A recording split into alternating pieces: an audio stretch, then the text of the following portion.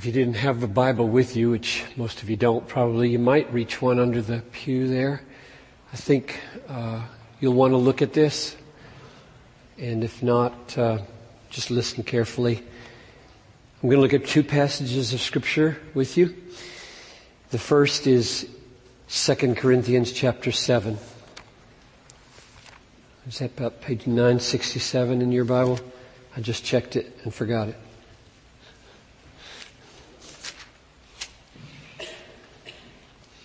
This one just sets the stage for the second one.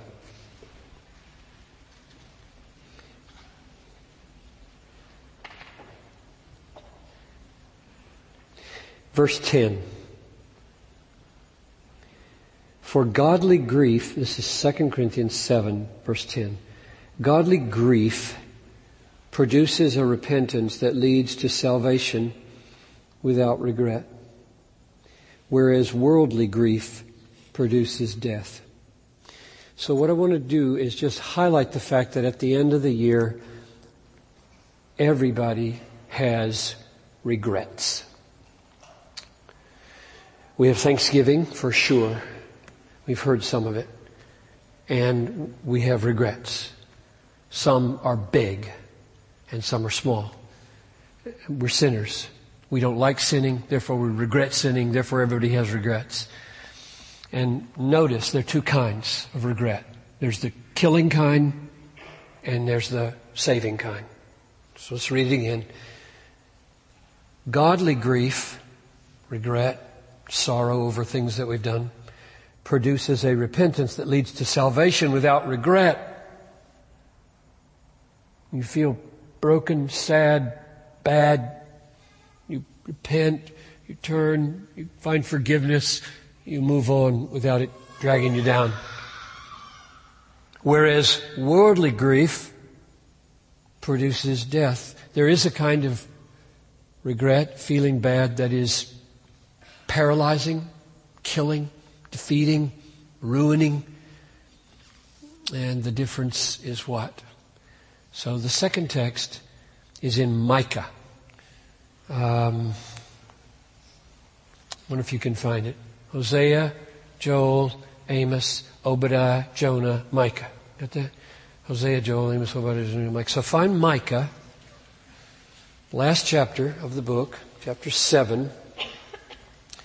This is one of my all-time favorite Old Testament passages because it is so amazingly dense with the gospel and how to manage our failures. Some of you have been around long enough have heard me say the phrase gutsy guilt. This is the text I based the term gutsy guilt on. Gutsy guilt is looking in the mirror, seeing what you don't like, and being bold in spite of it for righteousness' sake. How in the world can you do that? How can you know you're guilty, know you're a sinner, know you failed, and walk into the future of 2009 with all your guns loaded and all your fibers tense for righteousness? How can you make that turn? How can you do that? That's what this text is about. So I want to read it first, and then we're going to look at 10 phrases in it. Boom, boom, boom, boom. And they're not in the order that they come. Now, before we look at it, I'm so encouraged by the testimonies. Thank you for those of you. If we'd had another 2 hours, we would have just kept right on going. I'm sorry if you didn't get a chance to say yours. Buttonhole somebody after the service and tell them your story, okay? So that it gets told and God gets the glory.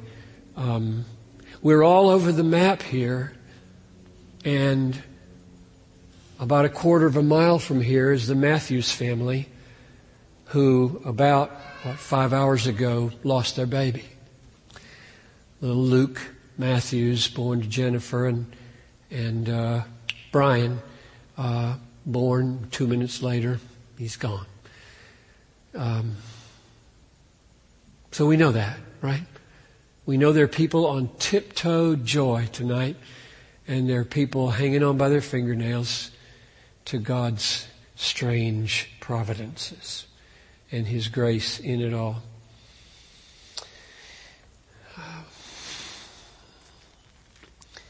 Some families can feel cursed. Some families seem to get more than their share, right? Don't they? At least my experience in 28 years of pastoring is that God does not divvy up pain evenly. He doesn't. I don't know why. It clusters. It clusters. And so you can feel cursed. Well, I want to help you fight through a sense that you may have about, my life is jinxed. Nothing goes right for me. I have blown it. Now what do? Okay, here we are at Micah chapter 7, and we'll read verses 8 and 9. Rejoice not over me, O my enemy. When I fall, I shall rise. When I sit in darkness, the Lord will be a light to me. I will bear the indignation of the Lord because I have sinned against Him until He pleads my cause and executes judgment for me. He will bring me out to the light. I shall look upon His vindication. That is a strange and wonderful passage of Scripture. So let's break it down into 10 short pieces and look at them about 1 minute each. Okay, here we go. I'll try to point you to the part of the verse. I almost made a little photocopy of the text with the verses in pieces, but sorry, ran out of time. Number 1, about second phrase in verse 8. When I fall. He has fallen. We don't know what the sin was. It may be Israel is speaking here corporately, and they have fallen into the hands of Babylon because of all of their idolatry. You could take it individually, or you could take it corporately. So first observation is, this person has stumbled into something. We'll find out. So a fall has happened. Number 2, second phrase in verse 9. Because I have sinned against Him. Now we know what kind of fall he's talking about. He sinned. He didn't stumble innocently and fall and blame it on somebody else. He sinned. Okay, so we have a fall, and it is sin. Number 3, first phrase in verse 8. Rejoice not over me, O my enemy. So we know that enemies are looking on, they're seeing the fall and the sin, and they're gloating. They're gloating. Ha! You were so righteous. You were one of those goody two-shoes. You were a churchgoer, and you blew it. So they're gloating. They're looking at the Christian or the Jewish person or Israel, the chosen apple of God, sitting in Babylon. And they're gloating over the condition. And the Christian, the prophet, the godly one says, don't do that. Don't rejoice over me, O my enemy. Number 4, verse 9, first phrase. I will bear the indignation of the Lord. So he's under God's anger. He's God's man, God's people, God's woman, and he's bearing indignation from the Lord. And he says, I'll bear it. I'll bear it. I sinned. I fell. People are laughing. And I'm going to bear it because God is rightfully angry at me. I shamed His name. Number 5. I should have read verse 7 as well, seeing that I'm going to draw some of these points. Let me read verse 7 so you can. As for me, I will look to the Lord. I will wait for the God of my salvation. My God will hear me. Okay. So, level 5, point 5, last phrase in verse 7. my God will hear me. So the indignation of the Lord is on him. He has sinned. People are gloating. And he prays. And he's confident God will hear. This is starting to emerge like we've seen the guilt. Now we're starting to see gutsy. Absent the gutsy part, you'd say, oh, I hope he'll hear. I don't think he'll hear. I don't think God listened to the prayer of sinners. You'll talk like that. But if there's gutsy guilt, you say, my God will hear me. Number 6, second phrase in verse 7. I will wait for the God of my salvation. The discipline of the Lord doesn't come with any prescribed limits. An hour? A year? What kind of indignation, what kind of anger will I have to bear? I will bear the indignation of the Lord. Enemy, don't you gloat over me. I'm crying out to Him. He'll hear me, and I'll wait. Psalm 40, I waited patiently for the Lord. He heard my cry. He lifted me up out of the miry bog, out of the pit. He put my feet upon a rock. He made my steps secure. He put a new song in my mouth. Many will see and fear and trust the Lord. And I always stop there and I say to people sitting in my office, so how long did he wait? It says, I waited patiently for the Lord. How long did he wait? Doesn't tell you. That's good. Because Joseph, he had to wait 13 years. It got worse and worse and worse as he went down further and further into Egypt, into dungeon. So where are you in your waiting? So, number 6, middle of verse 7, I will wait for the God of my salvation. Number 7, 3rd phrase in verse 8. You with me? When I sit in darkness, the Lord will be a light to me.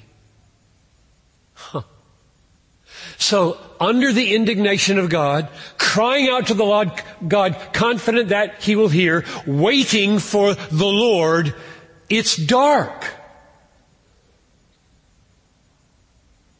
And the Lord is His light in the darkness. I presume that means something like the circumstances are bleak. His indignation is real. This isn't the way I want life to be. Things aren't the way they should be. And I have a light here. My one light in this darkness is the Lord. When I sit in darkness, the Lord will be a light to me. Number 8 starts to get amazing now. 3rd phrase in verse 9. Until He pleads my cause. Now, to feel the wonder of this, let me start at the beginning of verse 9. I will bear the indignation of the Lord because I have sinned against Him. And I will bear it how long?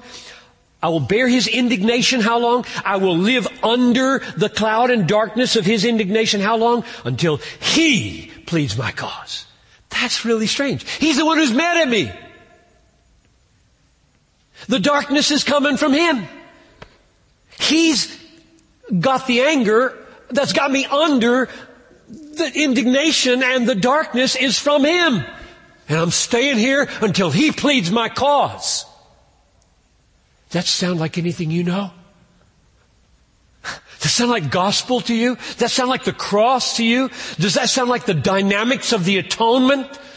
God got the world under the darkness of His wrath until He sends an advocate. He sends a Savior. He sends the one who vindicates His glory and covers our sin.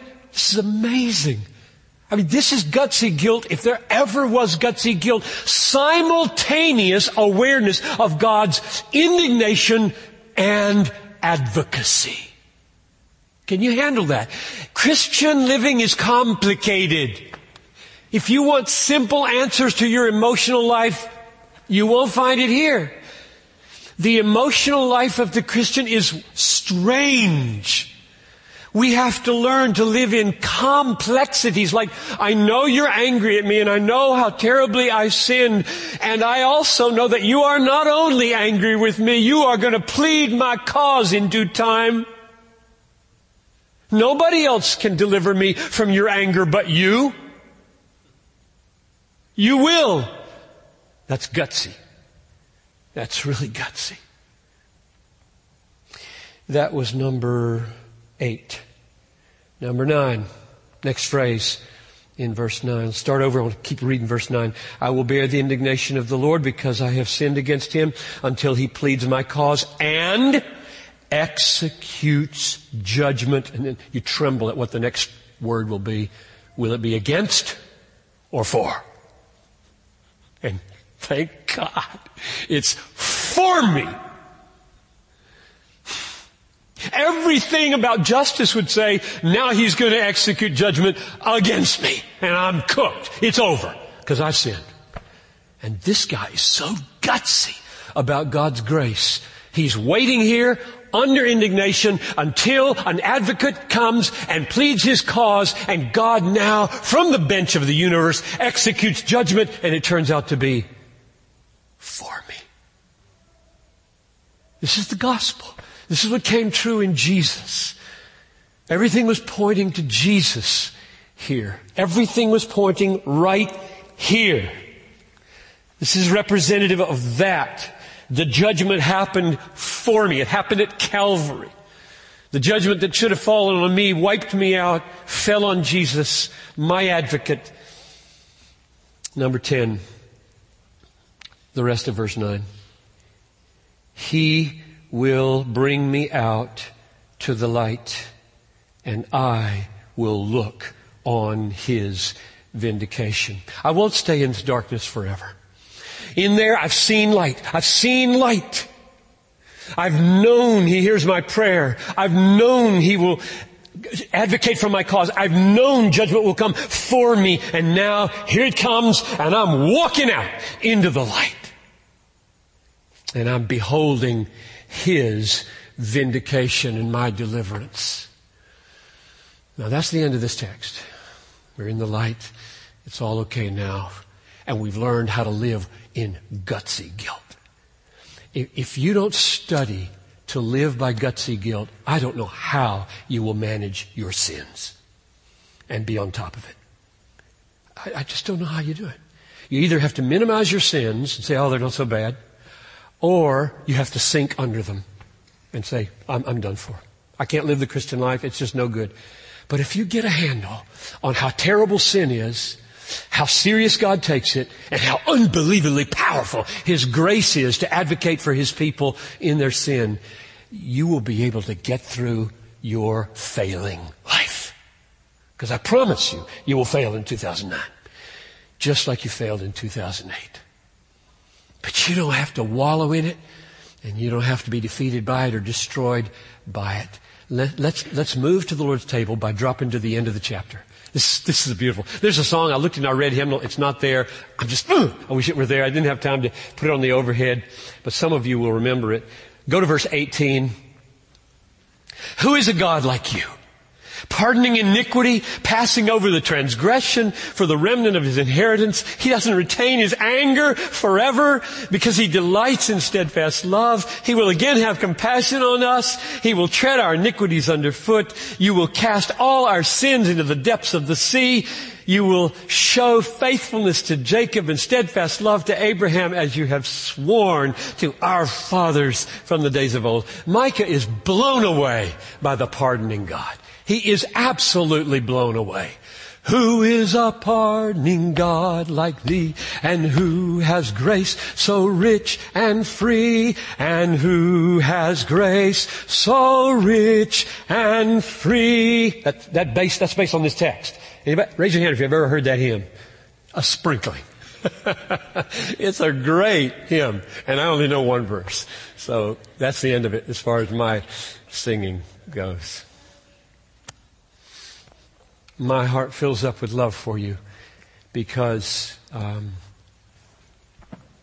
God loves me so much. And He loves me so much. I feel very profoundly taken by God and loved through all my pastoral, family, personal season failures of 2008. And I hope that as we come to the table now, you will look back with measures of godly regret that leads to life and godly thanksgiving. Don't try to blind yourself to the regrets, and surely don't fail to say the thanks. But I hope you have a framework now to manage the regrets, to deal with the real sins that you've committed. And maybe you're still in some season of discipline and darkness, and you don't have to go under. Be gutsy. Hold on to that grace. Say to the devil, don't you dare rejoice over me. I'm coming out into the light. Sooner or later, he will hear my cry, and I will walk out of this darkness. The way we do the communion service on New Year's, 7 minutes till 2009 in the Central Time Zone, is that we will have a couple over there, and who is it? Cliffords are going to do it, yeah. Evelyn and David and Sam and Campagnas, Tony and Sue, and Delks, not you. Okay, so let's do Delks there, Tony and Sue here, and Clifford's there. Why don't you go ahead and move to your place? So the wife will hold one tray, and the husband will hold the other tray, and music will play, and they will simply be available, and you will, when you feel led, come and take your piece. One of the advantages of doing it this way every now and then is that it gives an opportunity for you to come at your own pace, eat at your own pace, drink at your own pace, or even do it in a little cluster. A family could do it together, a couple of friends. And it gives you the possibility, if you feel like, I've got to make something right before I do this, you might go make a phone call in the next 10 minutes and then come back and take it. Or you might walk to somebody in this room. Who knows? It gives that kind of flexibility to just deal with the Lord for the next, however long it takes for us to do this, 5 or 10 minutes. And when it seems to me that you have all come, feel free to come from the balcony whenever you feel like it. Then I'll close us off, and we'll be into the new year by then. Let me pray, and then we'll begin.